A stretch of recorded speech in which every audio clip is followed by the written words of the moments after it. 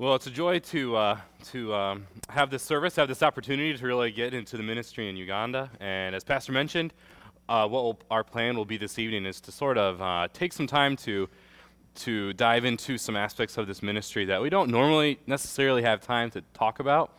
But we'll do that first and then open it up for any questions that you all have about this ministry. I find it especially neat to be here because of the fact that you all support both us and the Prettymans. So our furloughs will always be offsetting, and that would mean hopefully you're always having some kind of Uganda report coming every couple years anyway. So you guys are invested in this ministry, in this sort of corner of the world, and I would hope that we can kind of take this time and walk away from this service just being much more informed, up to date on what's happening there, in order to be more informed as to how to pray for this ministry. So I suppose if there's any primary purpose of this service, of this time, it's to walk away just very informed as to how to pray about this place. I've never, if I can just be transparent with you about this, I've never in my life felt more truly dependent on the prayers of God's people than I have now, especially when it comes to Muslim ministry.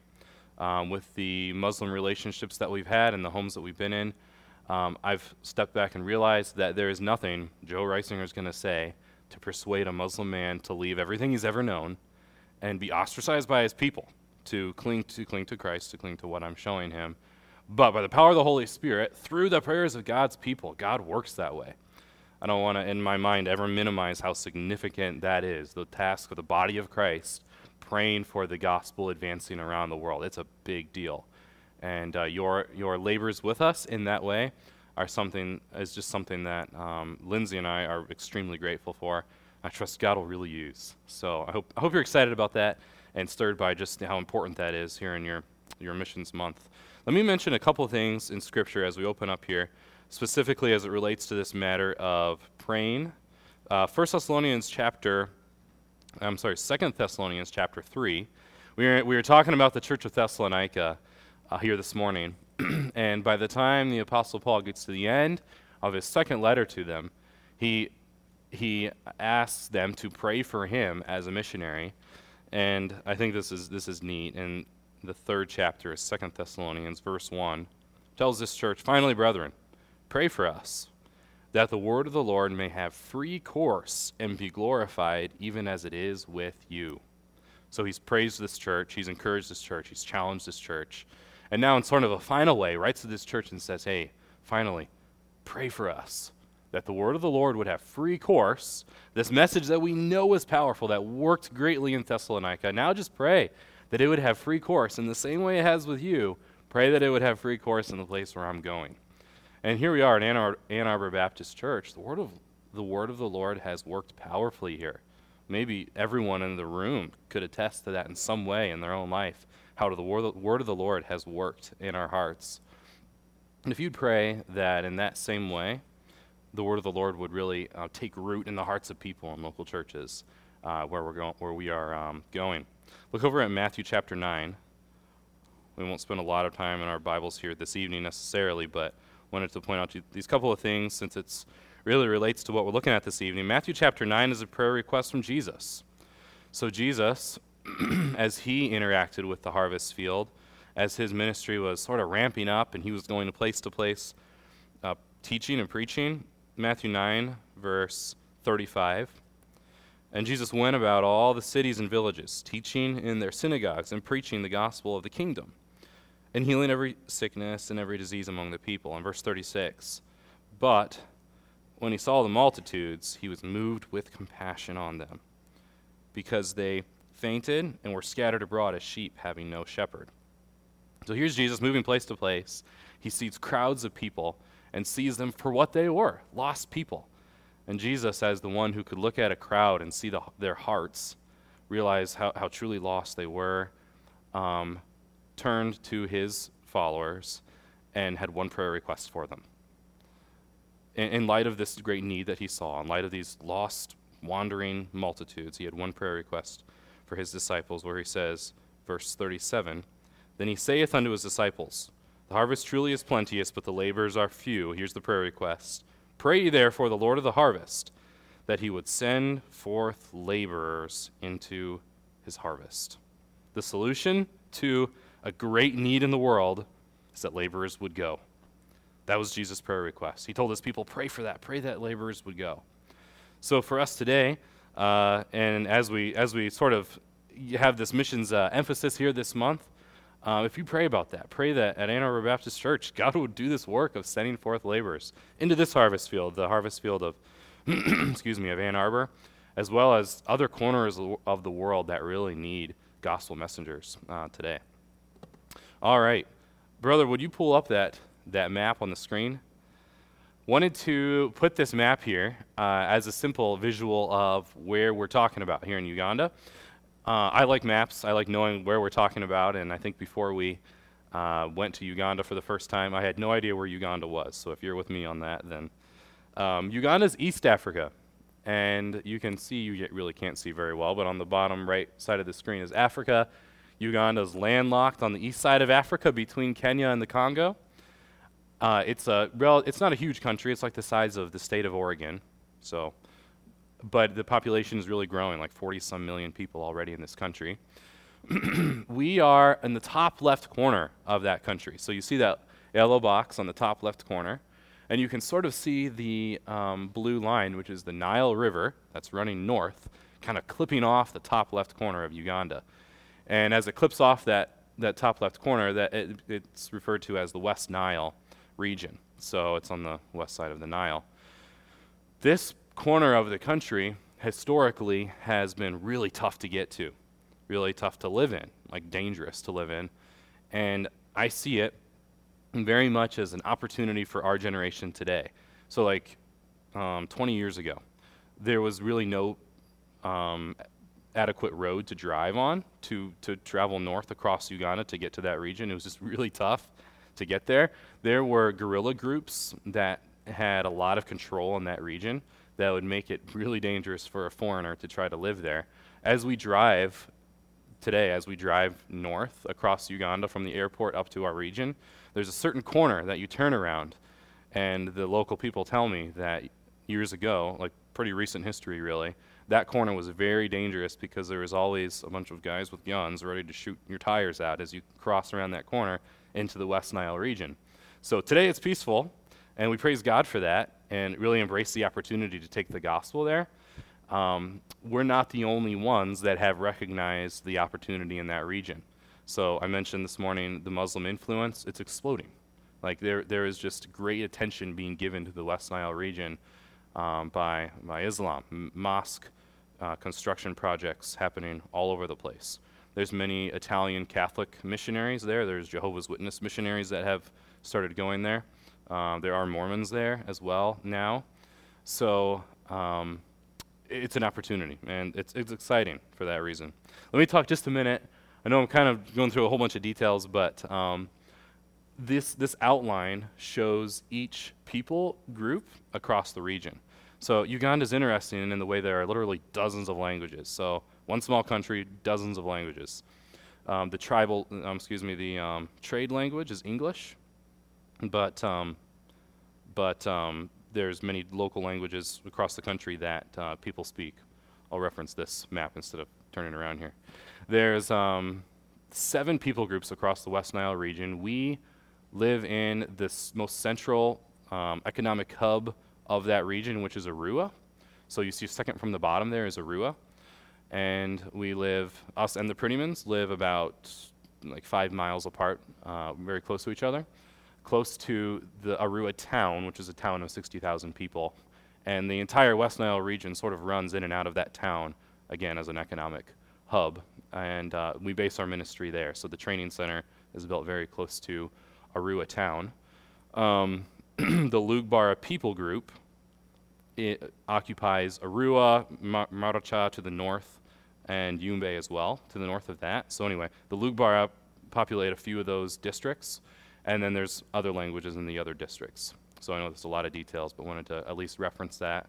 So as we move to this region, we prayed about what do we do with language? So there's all these different languages, right? And some people speak English, but most people don't speak English well. When you go into villages, the more remote places that are outside of town, people don't speak English very well. Like, definitely less than 20% could really have an intelligent conversation, especially if you're talking about spiritual things in English. So we thought, we're committing ourselves to this place long term. Let's pray about the language situation. And the Lugbara people are 2 million people. 500,000 are in the Congo, right over the border to the west, and then the other 1.5 million are in Uganda. So the Lord really led us to embrace that people group as sort of our people group and learn that language. So that's how we started out this first term. I know many of you prayed for us with that. We appreciate your prayers in that way. It was our first time learning a foreign language, and it is a tough language. So I suppose anyone could say that about the second language they're learning, right? But it really is. When we got there was a number of people that said, "Oh, you want to learn Lugbara? That's not going to happen. Foreigners don't learn our language. It's too difficult." So we took that as motivation to make sure we learn this language. It's a tonal language, which I didn't know what that meant at first, but it means the tones in your voice impact the meaning of the words that you're saying. So English is not tonal. We can use whatever tones we want, right? Lugbara is tonal, so the word ai, like AI, has 7 meanings. Ai, ai, ai, ai, right? Like all these different words. Salt, believe, accept, right? All these different meanings. So you have to be careful in how you use those words. Ezo, like EZO, has 2 meanings, ezo and ezo. Excuse me. Ezo, pig. Ezo, girlfriend. So, who comes up with this stuff, right? And I messed it up once. You don't want to mess that up. I saw a friend of mine that I knew, and I said, "Hey, obitri simanga abulea ane, obitri simanga giletia ane mi ezo ziria." He looks at me like, I said, "Hey, this morning I saw you there at the roadside selling your pig." But I got the word wrong, right? So, anyway, you have to be careful. They enjoy laughing at our mistakes, and but we have come a long ways. We're able to have relationships, conversations. We've done some Bible studies. I mentioned Agobi this morning. That was the first individual who ever did a complete Lugbara Bible study, and that was exciting. I've been hesitant to stand up and preach in Lugbara. I'm just afraid I'm going to really confuse people. So maybe we'll get there eventually, but regardless, the language learning process has certainly served as a tool to and there's a lot to talk about with this, but win the hearts of people. There's something about that culture, I'm sure many cultures around the world, that is very humbled and honored by the fact that a foreigner would come and learn their language. Us Americans are a little different than that. Our American culture tends to think everyone should speak our language, like everyone should speak English. We really shouldn't be that way so much, right? But those people are more like, wow, why would you come here and learn our language? And there's a very good answer to that question, right? So we tell people from the beginning, hey, we have come to your country to first learn your language and your culture, because second, we're Bible teachers and want to help people better understand the Bible. And people are very interested in that. So it's a wide open door, certainly a way to create ministry opportunities and a way to invest in people, show them we genuinely care. So appreciate your prayers about that language learning process. It's been a journey for sure. One other thing, since I'm talking about this map, let me mention this. Yumbe is on the top of that map. So again, us and the Prettymans live in Arua. The drive from Arua up to Yumbe is something like an hour to an hour and a half. The reason I point out Yumbe is because Yumbe shows up on the Joshua Project map, if you're familiar with that at all, as a red dot. So it's an unreached Muslim people group. And historically, Yumbe, I don't know if I said this about the entire region, but Yumbe specifically has been a hostile place to do mission work in. Because it's 90-something% Muslim, they are very controlling of their culture, like quite a few Muslim places around the world, right? There was a couple of missionaries that went and tried to live there about 20 years ago, like 2002 or 3, and people broke into their house and killed them. They were martyred, and they're in Yumbe. And so It's such a thing where if you walk down the road with a Bible in your hand, people will just throw rocks at you. If they don't find you in the mosque praying at the right time on Friday specifically, you could really be in danger. So that type of thing. But all that to say, in the last 10 years, South Sudanese refugees have really poured into Yumbe. So there's all sorts of unrest in South Sudan. One of the largest refugee camps in the world is in Uganda, because Uganda's peaceful. And South Sudanese people are culturally Christian, so Catholic. But that has caused the sheiks in Yumbe to emphasize coexistence. That's their word. We need to coexist with other groups. And that's great. We like that. We like coexisting, right? What that's caused is Yumbe to become much more peaceful. So all that to say this, we are pursuing Yumbe more so in the second term. And I'm excited about it. We've been praying about that.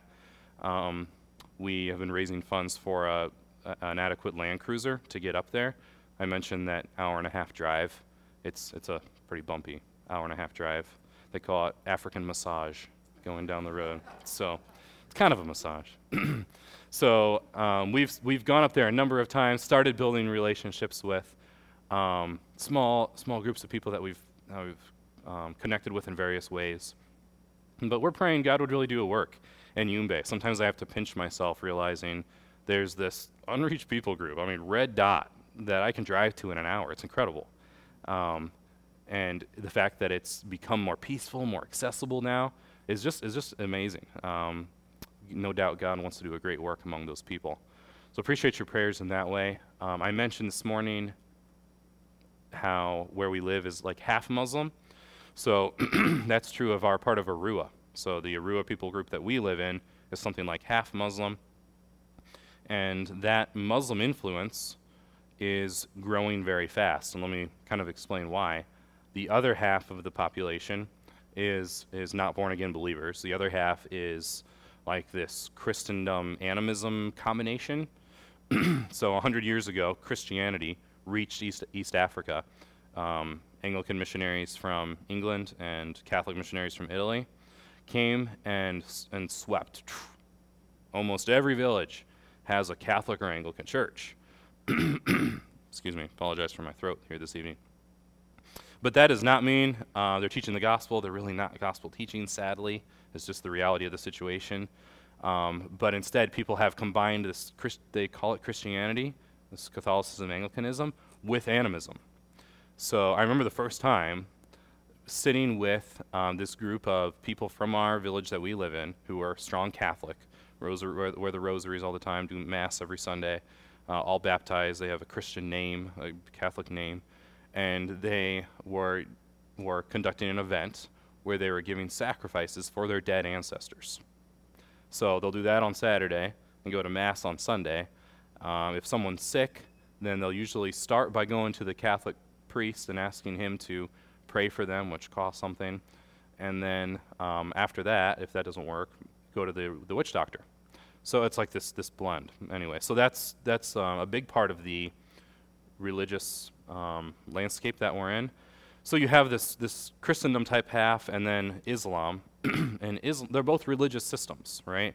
Because of that, Islam is really growing, and people don't really know what they believe. Therefore, when Islam has its aggressive ways of advancing its cause, like by business means and marriage rules and things, Islam continues to grow. And a place like that where there's a lot of Catholicism is a ripe place for Islam to grow in. And so all that to say, we're burdened for those Muslim people and want to really make that a priority and a focus of our time to see God work in those homes. So appreciate your prayers about that. So anyway, hope questions come to mind as I kind of give this high-level rundown of the ministry. Wanted to talk about, for just a minute, the situation with the local churches that we're working with. So you get Phil Prettyman's updates, you get our updates. We're working with local churches. In the Arua district, there is, I want to be specific here, 5. There's 5 village churches that each have a different story, but are part of our ministry in some way. So 3 of them were started during the first couple of years of the Prettyman's ministry.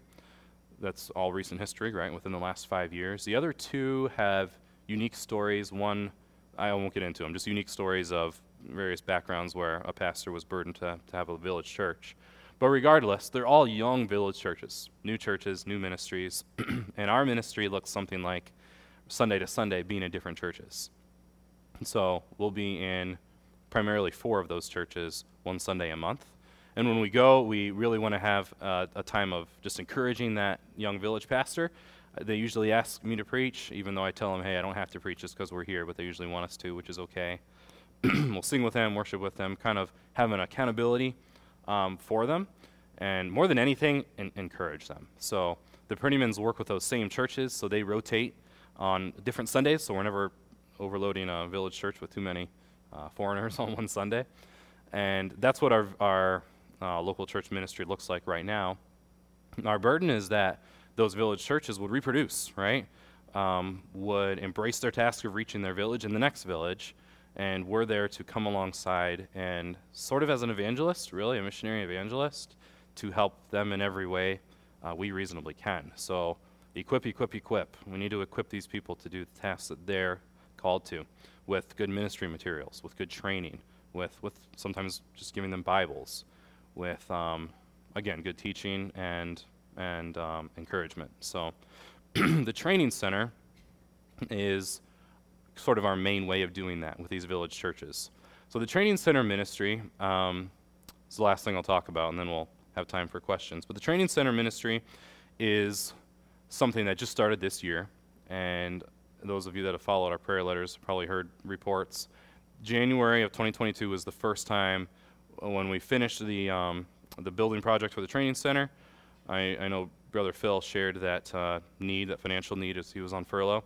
Finished that project and then did our first block course in January. And it was neat to see the group that we started with. It was sort of a kind of a hodgepodge of people from different directions. Certainly people related to those 5 churches I mentioned in Arua, as well as some connections we had made in Kaboko and Yumbe and Ajumani, where people came down on the bus and taxis to take part in this training. It's like 30-something guys. It was a combination of pastors with young men in their churches that came along with their pastors and are desiring to serve God and be trained. So it was a 13-day training. They missed one Sunday in their village church. So our burden is to have a way for them to be actively growing and training, yet stay plugged into their village church, right? Stay plugged into their village, the ministry that God has called them to, as opposed to pulling them out of their context for years in order to then send them back. So that's our burden. I'm sure we'll iron out all sorts of wrinkles as time goes by. And right now, as we speak, yep, this is true. Right now, as we speak, they're in the middle of the 4th training block now. So we had to leave and go on furlough. That was kind of hard to do, right as we were starting that training. And they conducted another block in April, and then July, and then October. So quarterly is the idea. And we'll trust the Lord to continue to direct us as we seek to raise up strong leaders there in the West Nile region. So, okay, I'll stop talking. Any questions you all have about this ministry? Any questions, okay, even if it's, Pastor Barber. For the sake of some of the new folks who didn't meet you last time, could you just summarize how you got called to the mission field? Sure. Yeah, no, thanks for asking that. Yeah. So, I'll step way back with that. No, I'm glad you asked that. I didn't really talk about that at all here, maybe even since 2017. But I have a unique for a missionary anyway, where I did an accounting and business degree, and then I got my CPA license and worked in an accounting firm. And before my start date at the accounting firm that I had a job with, I was free for a couple months and wanted to do something by way of a ministry opportunity in order to just make some kind of impact before I started this job in my hometown. So there was a missionary in South Africa praying for someone to come help them with a new church plant project. His name was Stuart Overmiller, if any of you know who he is. He was praying for someone to come help him, so the timing worked out really well. The Lord was in that. So I went and did this with my sister and two guys in our home church, as well as their sister, who was my wife, not at the time. And us 5 young people went to South Africa, and the Lord really used that. It was a really significant time in my life because of the fact that He used that to affect my heart as I saw the need in Africa.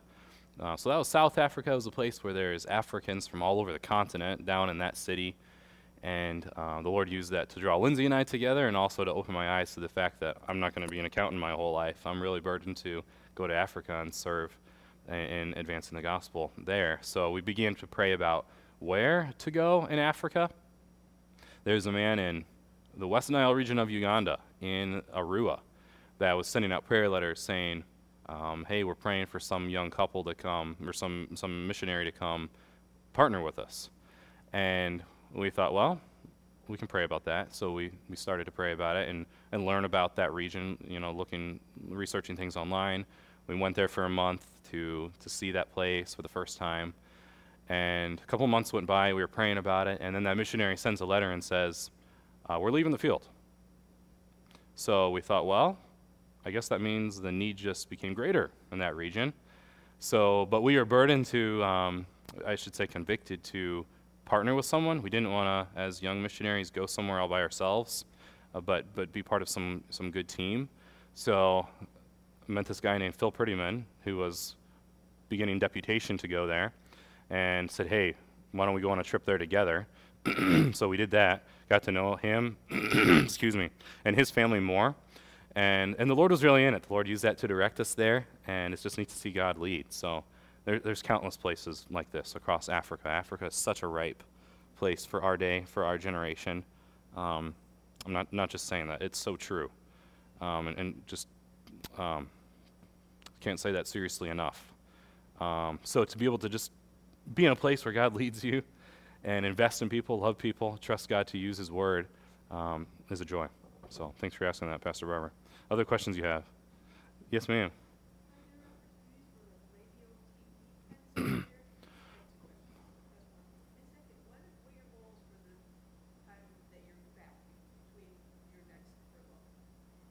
Okay, sure. So the radio thing is an interesting question. That's something we're praying about right now, specifically for Yumbe. So there's not any sort of good radio happening in Yumbe. There's only one radio station. It's Islamic. So the options are either get time on the Islamic radio, which people have tried and doesn't really work. You're not allowed to talk about Jesus too much, type of thing. So it basically means they need their own radio station. So if you pray about that, it's something we're not moving on right now, but we'll sort of I guess touch base with once we get back here this second term, and it could very well happen the second term.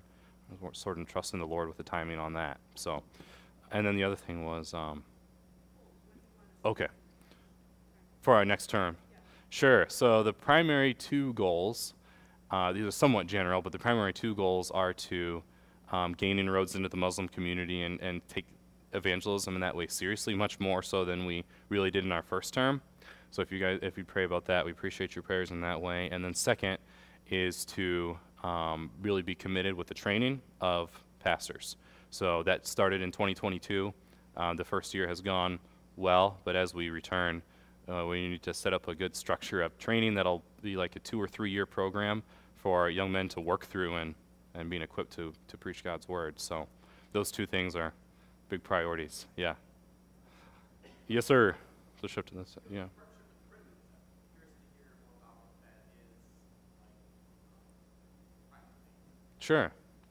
Sure. Yes. So God has blessed it. We're really thankful for it. I know it. Missionary relationships on the field, and what I'm trying to say is missionary conflicts on the field are all too common, but we've not had that. So praise God for that. The Lord has really blessed the way we work together. So there's just a lot of practical things.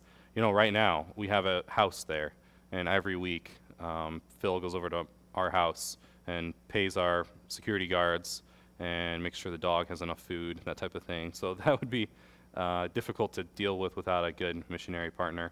And when he was on furlough, we did the same thing. I got going on the training center foundation project with the work crew so that by the time they returned, they were able to continue on with that. So that worked out really well. In terms of the local churches, we're working together, working with the same local churches. So we're partnered in that way. And then the training center, we're very much partnered. He's really the director of the training center, but we have this leadership team of him, myself, and 3 local pastors. So we're working together. So we're partnered. Yet what's also true is that we're both independent Baptist missionaries. That we both answer to God, right? So there's certain things where they're off doing that ministry, we're doing this ministry.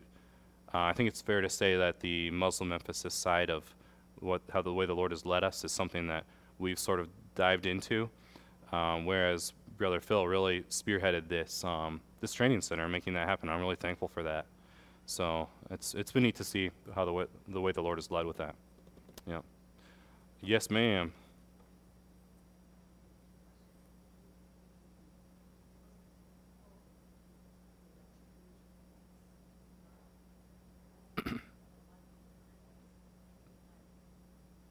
Can you get by with? Okay, sure. Yep. So Muslim people's language in Yumbe, they speak Aringa, which is a different language, but it's really close. It's really like a dialect of Lugbara. So when I speak Lugbara, they understand it. It's really helpful. When they speak their language, I can barely. It's just different enough that it's so hard. We're something like 20% in hearing, so that's difficult. Maybe we can improve on that as time goes by. But and then in Arua, of course, those are Lugbara Muslims. So they're speaking Lugbara. The ones that we built relationships with initially have pretty good English, like the ones that are close to town, Muslim leaders that are a little more educated and have good English, which of course helps us. So yeah, the language thing is always a challenge. It really is a barrier, but we do our best with it and build relationships where we can. So the Bibles, there is a Lugbara Bible. So we praise God for that. It was translated like 60 years ago by the Anglicans, and it's an okay translation. So it's somewhat archaic because those tribal languages change really fast. For now, the Lord has not led us to pursue a translation project. We're working with that. Bible that the Bible Society in Uganda sells, we can buy those for like $5, $5 or $6, and we've purchased many of those and used them in local churches. Yeah. All right, other questions? Yes. It is. The West Nile region is like a hotbed for malaria. It's the number one killer in Uganda, in Africa, I think. I shouldn't say that. I don't know that 100% sure. It is in Uganda, sadly. So malaria is a real challenge. When we went, we were told like, oh yeah, you get malaria pretty often here, and we prayed and even asked for prayer that we wouldn't get malaria right away. It can be hard, especially on little kids. We had a 3-year-old and 1-year-old when we first went, and whole first term we never got malaria one time. So we praise God for that. It really is a blessing. You do what we can in terms of repellent and screens on the windows, but at the end of the day, you get lots of mosquito bites, and we praise God for that blessing. The Prettymans have mostly not had malaria. I think Christine had it one time. One of the girls had it one time, but we've been really blessed with that. Appreciate your prayers about that as well. So, yeah. Other questions? Appreciate your questions. Yes, ma'am.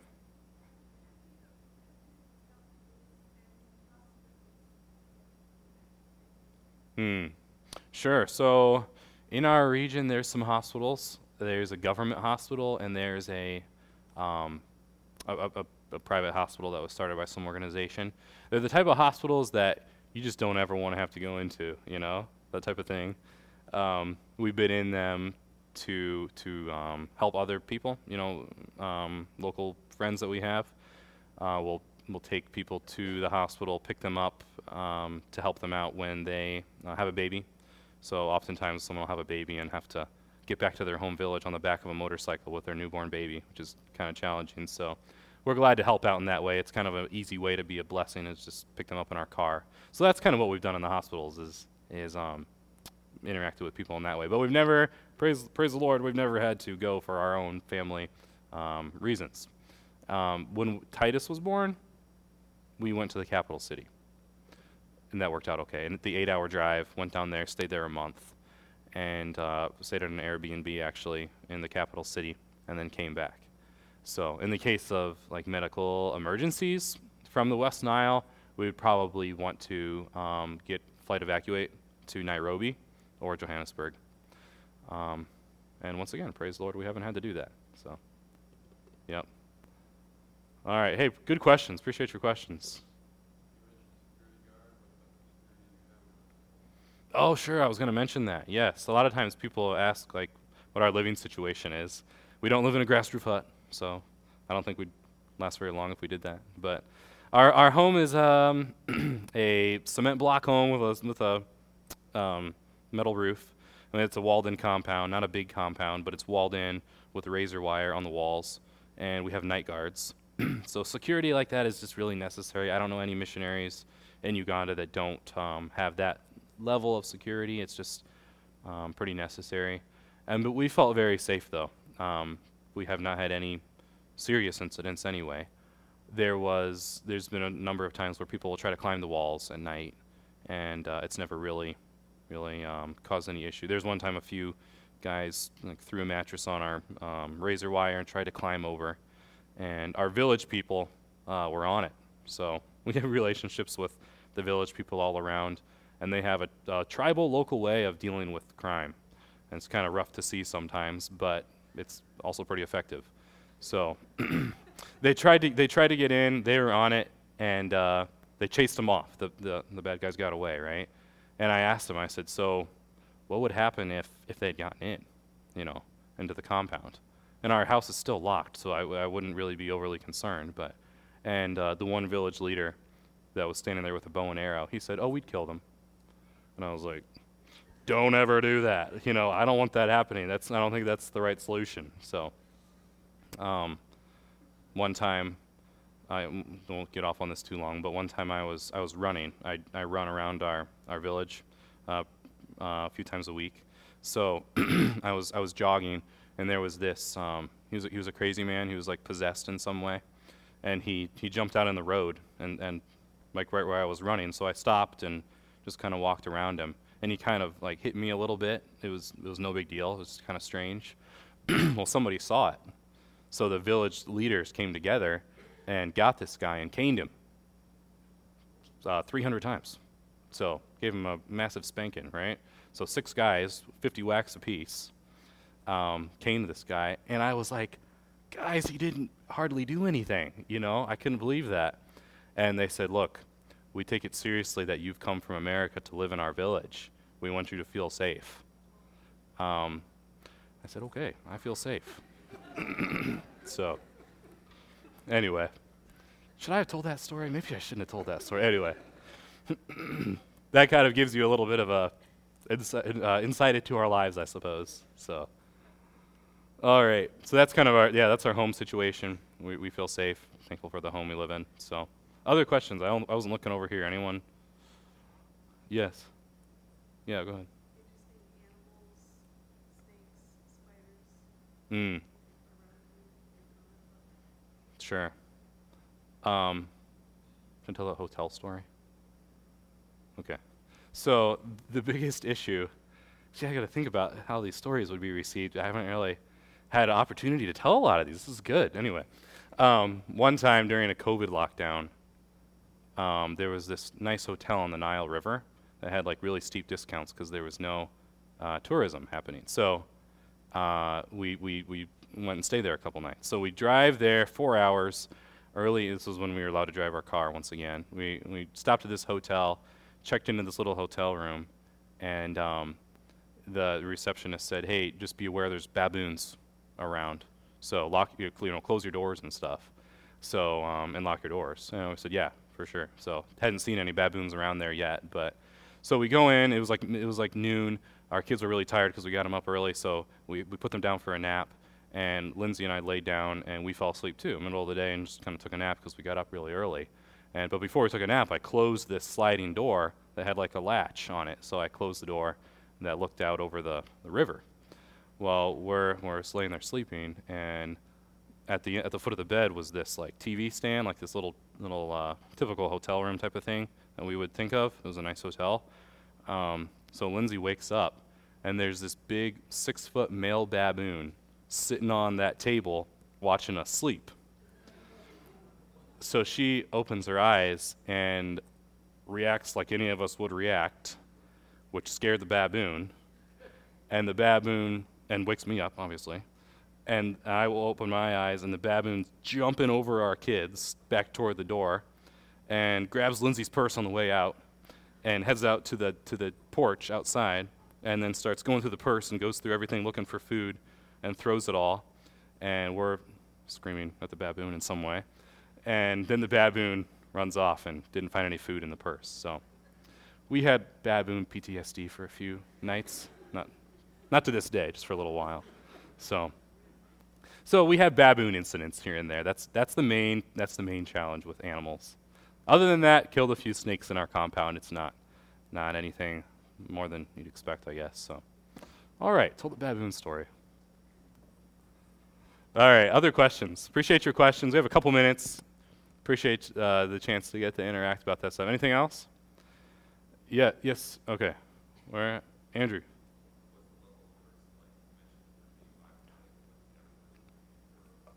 Sure. No, thanks for asking about that. That's a big part of our lives, I guess. Across the Lugbar people group, it's definitely less than half. Less than half of the population can really sit down and read the Bible. So as a result, as we really begin to realize that, we certainly have embraced like literacy to the extent that we can. Phil has written a good evangelistic Bible study that we've done with people. We do give away Bibles. There's a lot of people that can't read, right? So what we've done with that is we've implemented an oral Bible storying way of sharing the gospel. So you can really share the gospel with Bible stories. And this is something different missions groups have done, and we learned from a different evangelical group there in Uganda about it, is taking a Bible story and finding a way to tell it that takes something like 5 minutes, which usually means like taking scripture and trying to condense it down into something that's 5 minutes, and standing there telling them that story so that they can literally sit there with you and memorize it. And oral people, meaning people that learn orally and not by reading, memorize really, really well. It's an interesting thing to learn about, but when you don't learn by reading and you learn by hearing, you memorize incredibly well. So the first time I did this, I sat with some people that were oral learners, and the leader told a Bible story, and then he told it again, and then he told it a third time, and one of the people in the group stood up and repeated the entire story word for word, had it learned. And I was at like 20% myself, after hearing the story 3 times, because I'm a literate learner, and that's the type of learner I am, because I read essentially. So that's when our eyes were kind of open to that, and we started doing that. We did that in a couple of villages, and want to continue kind of equipping churches to have a Bible story set to go into illiterate places and teach the Bible. Then those oral people will be equipped to do that themselves, go in their own homes and villages and reproduce in that way. So yeah, thanks for asking about that, Andrew. That's a big part of what our ministry needs to look like in reaching illiterate people. So one more question. I think there's a couple. Yes, ma'am, or yes, sir.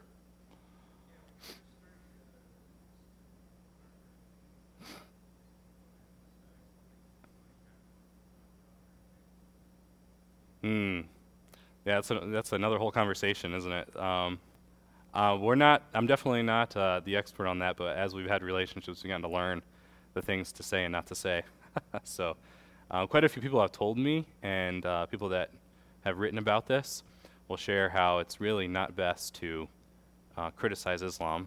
It's not best to hit on all the faults, say, hey, Muhammad this and that, and the Quran has errors here and there, even though those things are true. But instead to just share the gospel with them. The gospel is what's powerful. The word of God is what convicts hearts. So that's been our burden, is to, instead of attack their belief system, which will offend them and make relationships hard, right, to instead open the word of God that they claim to believe They claim to believe the Bible, so to do a Bible study is not a big ask to them. They'll say, "Oh yeah, I believe the Bible." Our prophet Jesus was a good prophet. They'll say, and then say, "Hey, let's see what the Bible says about this Jesus, and who Jesus claims to be, and see his very words when he lived his life." And at some point, it really breaks down what they believe as they realize that, whoa, I believe the Bible, I love Jesus, but the Bible says this about Jesus. Trust that God will really use his word in that way in our Muslim Bible studies. So, well, I will finish there. Appreciate you guys' questions. Thanks for the opportunity to get to interact with the ministry some. We'll be in the foyer afterward if there's anything else are thinking about. Once again, I can't sincerely enough say thank you. We really just love the fact that the body of Christ works together in a way to get the gospel somewhere, not by any one person, but by people praying, people giving, some people going, some people staying, and God working in that way. It's a joy to be a part of as each one of us look to the Lord for what he has for us in this task. So, Pastor?